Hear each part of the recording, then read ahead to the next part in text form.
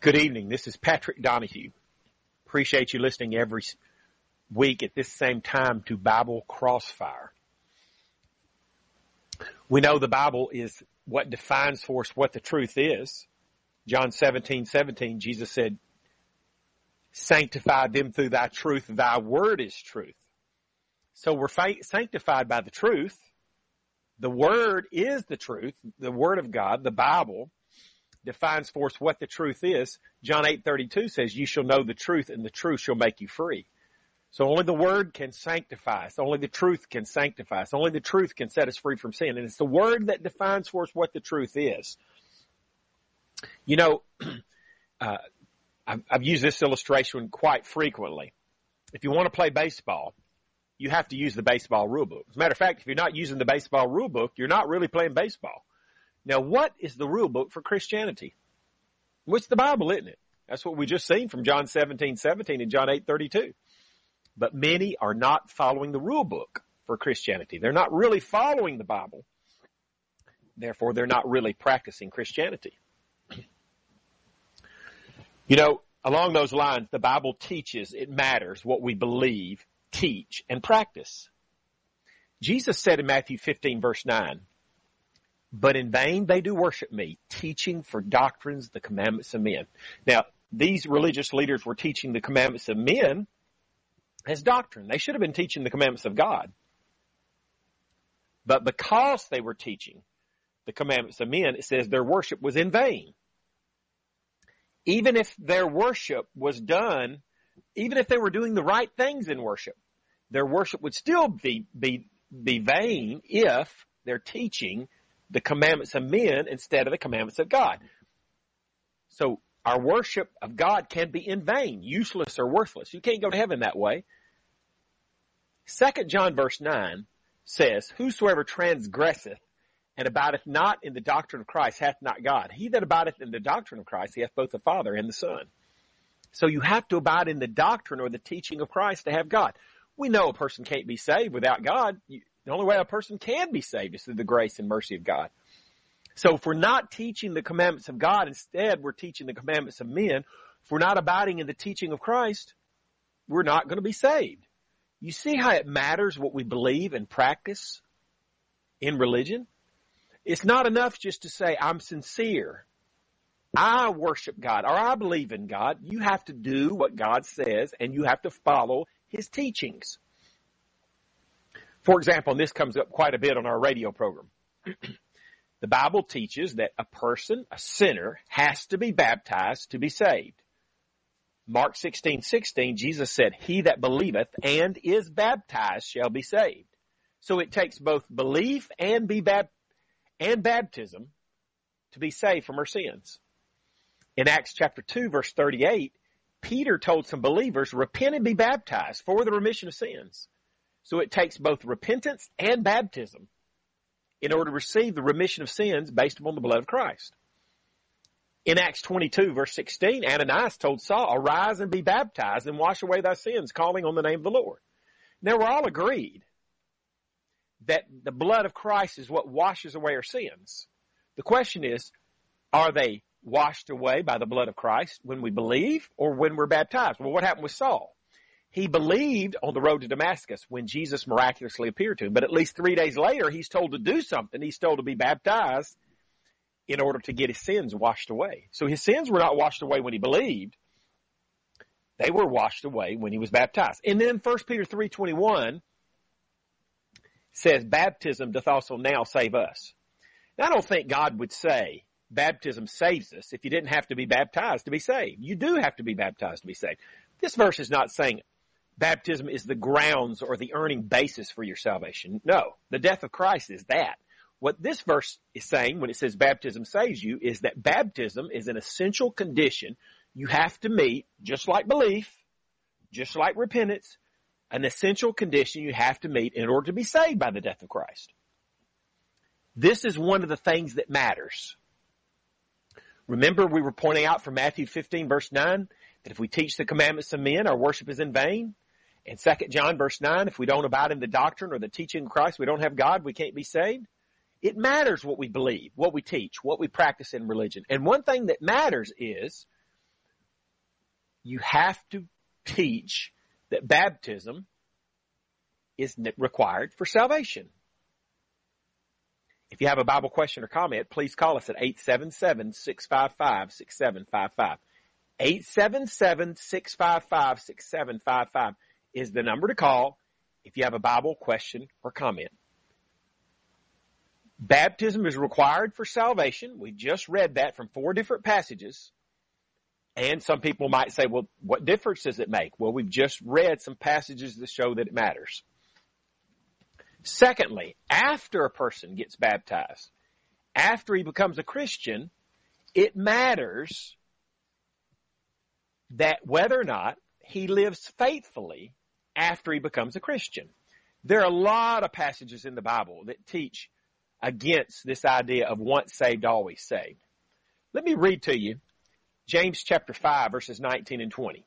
It says, "Brethren, if any of you do err from the truth, and one convert him, let him know that he which converteth a sinner from the error of his way shall save a soul from death and shall hide a multitude of sins." So this is talking about brethren who wander, or err from the truth. Our responsibility is to try to convert them back. If we're able to convert them back, we save their soul from death. What does that imply if they refuse to be converted back? A brother in Christ who wanders from the truth, he leaves the truth, he refuses to be converted back, it says his soul will die. He'll be lost. This idea of once saved, always saved, then is proven to be false. Christians must live faithfully to be saved, and that's something that matters because the Bible teaches it. And if the Bible teaches it, it matters. Let me read 1 Corinthians 6, 9 through 10, which is written to Christians.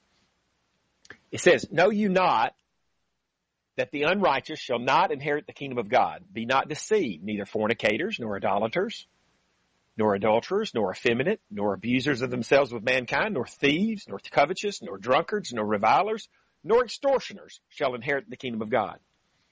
So here's a person that's become a Christian, or it still says if he's a fornicator or an idolater, an adulterer or a homosexual or a thief or a drunkard, that he will not inherit the kingdom of God.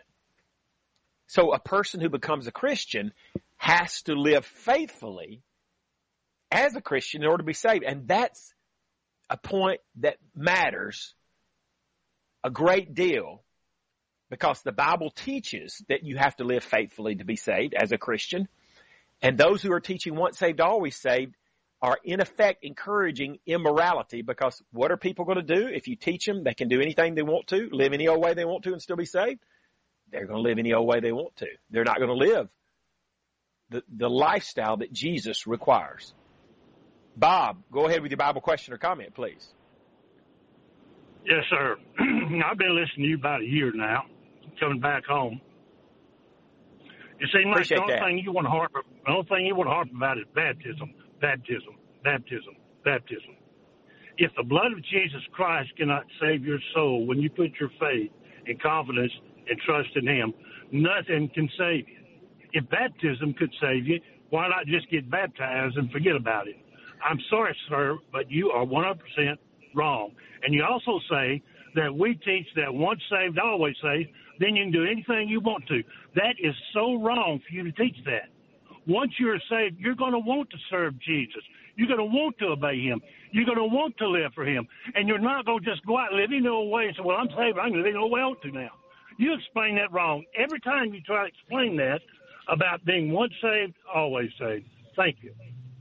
Thank you for your call, Bob. You know, we're not saying when we say a person has to be baptized to be saved, that baptism saves us in the sense that it's the grounds or the earning basis. No, what we're saying is that you have to be baptized as a condition of salvation, just like a person would teach that you got to believe in order to be saved. Nicholas, are you already on the line? Nicholas from Missouri, go ahead with your Bible question or comment, please.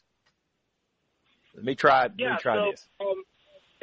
The baptism, okay, I guess I misunderstood your question. I thought that you were saying that somebody had to be baptized to be saved rather than baptized to be baptized that it's a condition of your salvation. So I guess I agree with you on that.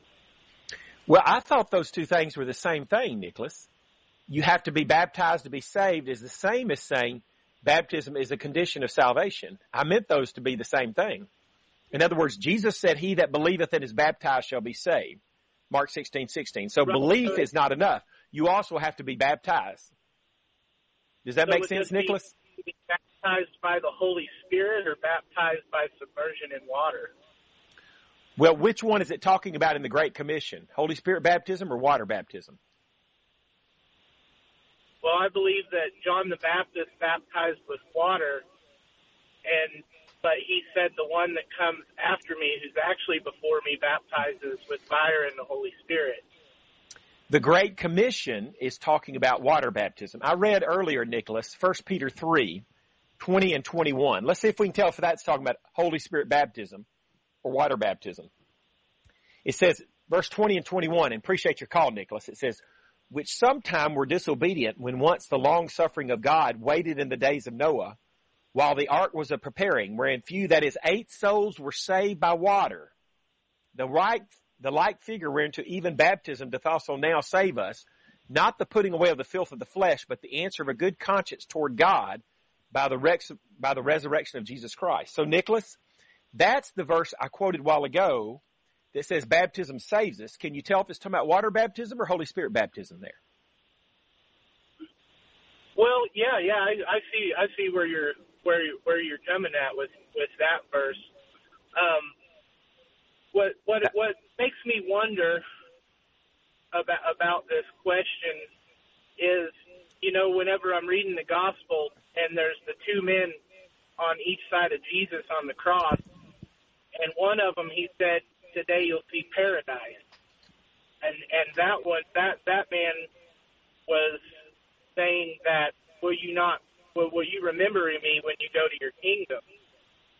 The other one said something along the lines of, Nicholas, let me talk about that. Let's talk about Nicholas, let's talk about the thief on the cross.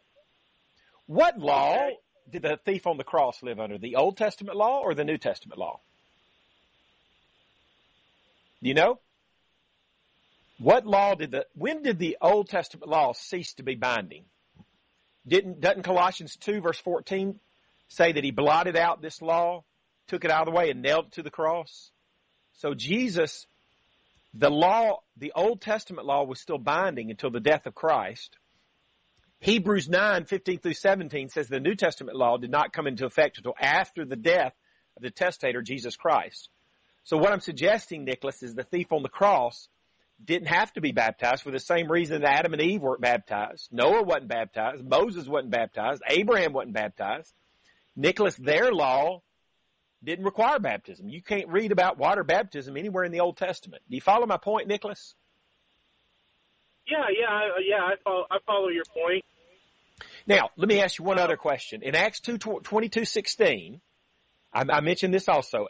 Ananias was sent to Saul. Saul had believed on the road to Damascus 3 days earlier. Ananias is sent to Saul to tell him what to do. And in Acts 22:16, he says, arise and be baptized and wash away thy sins. Which baptism is that talking about, Nicholas? Water baptism or Holy Spirit baptism? Well, I believe that the blood of Christ is what washes away our sins, correct? Right. But the question is, in the case of Saul, were his sins washed away by the blood of Christ when he believed on the road to Damascus, or 3 days later when Ananias told him to be baptized to get his sins washed away? When were his sins washed away by the blood of Christ? That's the question. Can you tell from Acts 22:16? Nicholas, let me read that again. This is at least 3 days after Saul believed in Christ. He says, Ananias tells him, arise and be baptized and wash away thy sins, calling on the name of the Lord. That's Acts 22:16. Can you tell when Saul's sins were washed away by the blood of Christ? When he believed or when he was baptized? Nicholas, I appreciate your call. A little bit more. Okay, Nicholas, I appreciate your call, okay? Thank you so much. William from Colorado, go ahead with your Bible question or comment, please. Hey, how you doing, Patrick? We all know that Jesus said he would never leave us nor forsake us. But in Revelation 3:5, it says that if we do not endure until the end, he will blot our names out of the book of life. So what's that contradiction? Okay. You're right in Hebrews. Jesus said he'll never forsake us. But Revelation 3 verse 5, it says, he that overcometh, I will not blot his name out of the book of life, which implies that if you don't overcome temptation, if you don't overcome persecution, your name will be blotted out of the book of life. And you're saying, how do we resolve that contradiction, right? Yes, but there is no provision for that in Hebrews. He said that if you do this, I won't leave you if you do that. Well, let me read to you, William, let me read to you another passage. 2 Chronicles 15 verse 2. It says, and I'm reading the second part of the verse here. 2 Chronicles 15 verse 2. It says, the Lord is with you while ye be with him. And if ye seek him, he will be found of you. But if ye forsake him, he will forsake you. So Hebrews said God will never forsake us. 2 Chronicles 15:2 says if we forsake God, he will forsake us. So how can both of those passages be true? I'm sure you agree because that's the point of your question. There's no contradiction in the Bible. Yeah. How can both of those verses be true? And I'll suggest to you is this way. The only way both of them can be true is that the verse in Hebrews.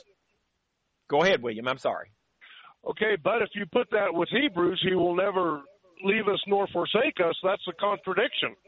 All right, it looks like a contradiction on the surface, but we know the Bible doesn't contradict itself. And so what I'm saying is, William, there's only one way that both of those verses can be true.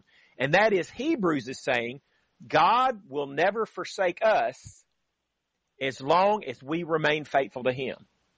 2 Chronicles 15:2 is saying, though, if you forsake him, he will forsake you. 2 Chronicles 15:2 says, the Lord is with you while you be with him. Well, the implication is if you're not with him, he's not going to be with you anymore.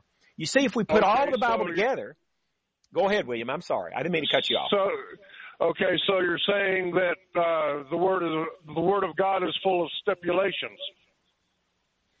Well, I didn't really put it that way, but I will say this.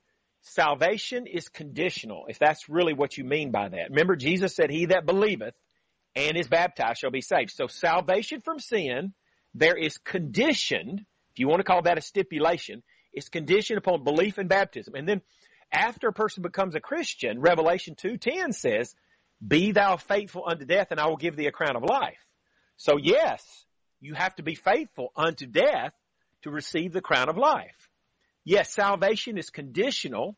I mean, almost every believer I know say it's conditioned upon belief. Why would we have a problem with it also being conditioned upon obedience? That's all we're saying. It's not just conditioned upon belief. It's also conditioned upon obedience. Doesn't that my favorite hymn says, trust and obey. That hymn's teaching the truth. It takes trust and obedience. Go ahead, William. Go ahead, William. I appreciate your call. Go ahead. Well, I appreciate all this, and and I understand where you're coming from, but it just sounds like, that you're putting all of these different stipulations upon what Jesus said. Like, I will never leave you nor forsake you if you do this. Well, what does 2 Chronicles 15:2 mean when it says, but if you forsake him, he will forsake you? What does that mean, William? Well, if I forsake, that means the way you're reading it, it means that if I forsake him, he will forsake me.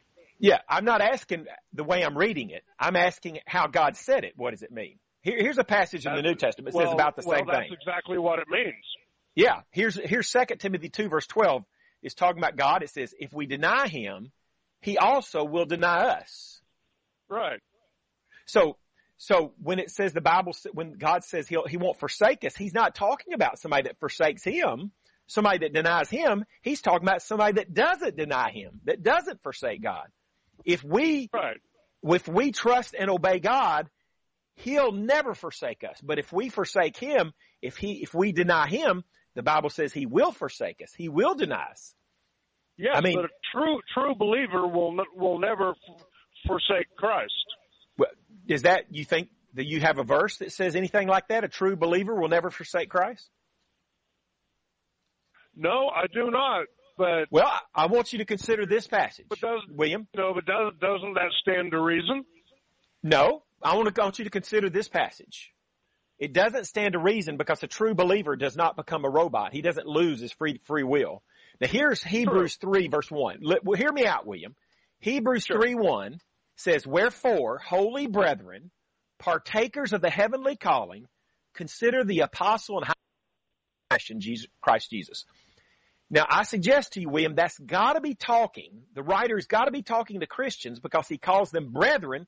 He not only calls them brethren, he says holy brethren, which is the same Greek word as sanctified, meaning cleansed. They're partakers of the heavenly calling. Only a Christian has partaken of the heavenly calling. Right, William? Right. All right. Now, verse 12, I don't know if you have your Bible open, but verse 12, talking to these same people, he says, "Take heed, brethren, lest there be in any of you an evil heart of unbelief in departing from the living God." So God is warning these brethren. They're clearly Christians. They're holy brethren. They have partaken of the heavenly calling. They're not pretenders. They're true Christians. He's warning them against developing an evil heart of unbelief and departing from the living God. Now, William, in Colorado, are there any road signs that say, "Beware of sharks"? No. No. I've heard that many times. There's none in North Alabama either. But if you drive 5.5 hours south of here to Mobile, to Gulf Shores, you might see a sign like that. The point is, we don't bother to warn people about things if it's impossible for it to happen.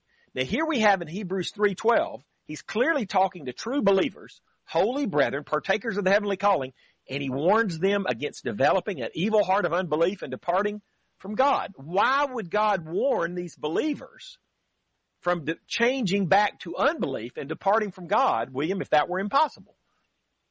Why would he warn them against it if it were impossible? He wouldn't, would he? No, I don't believe so.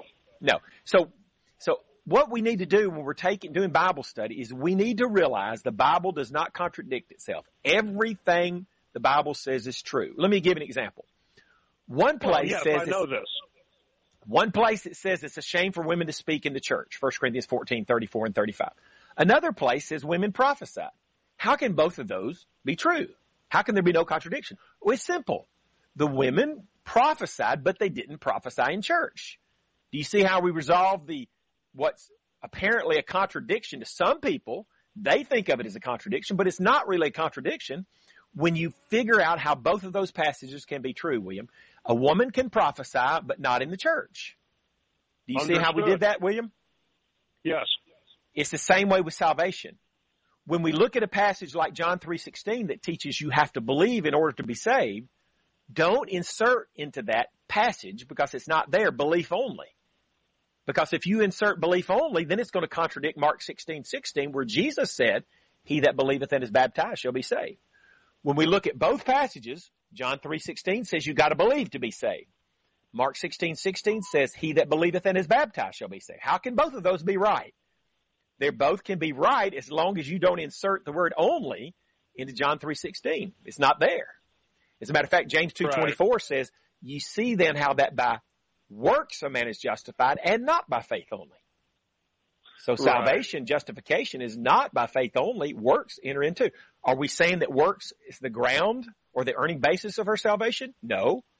The blood of Christ, the death of Christ is. Trust and obedience are just conditions we have to meet in order to be saved by the death of Christ. Does that make sense, William? Yes, it does. Well, I can see you're running out of time, Patrick. I'm going to let you go. God bless you. Thank you for your call, William. Appreciate it. Yeah, we have less than a minute left. So Herb is waiting on the line. Herb, we'll have to talk to you some other time. Thank you for your call. Let me mention before we go off the air about the free 1-hour phone Bible study that I offer. I'm willing to study with you for free at your convenience over the phone because we're not likely to live in the same town anyway. If you would like that free 1-hour phone Bible study, call or text me at 256-682-9753. We'll work out a time that you can do it, morning, afternoon, or evening. The number to call or text if you want that free 1-hour phone Bible study is 256-682-9753. Be sure and listen to Bible Crossfire next week at this same time.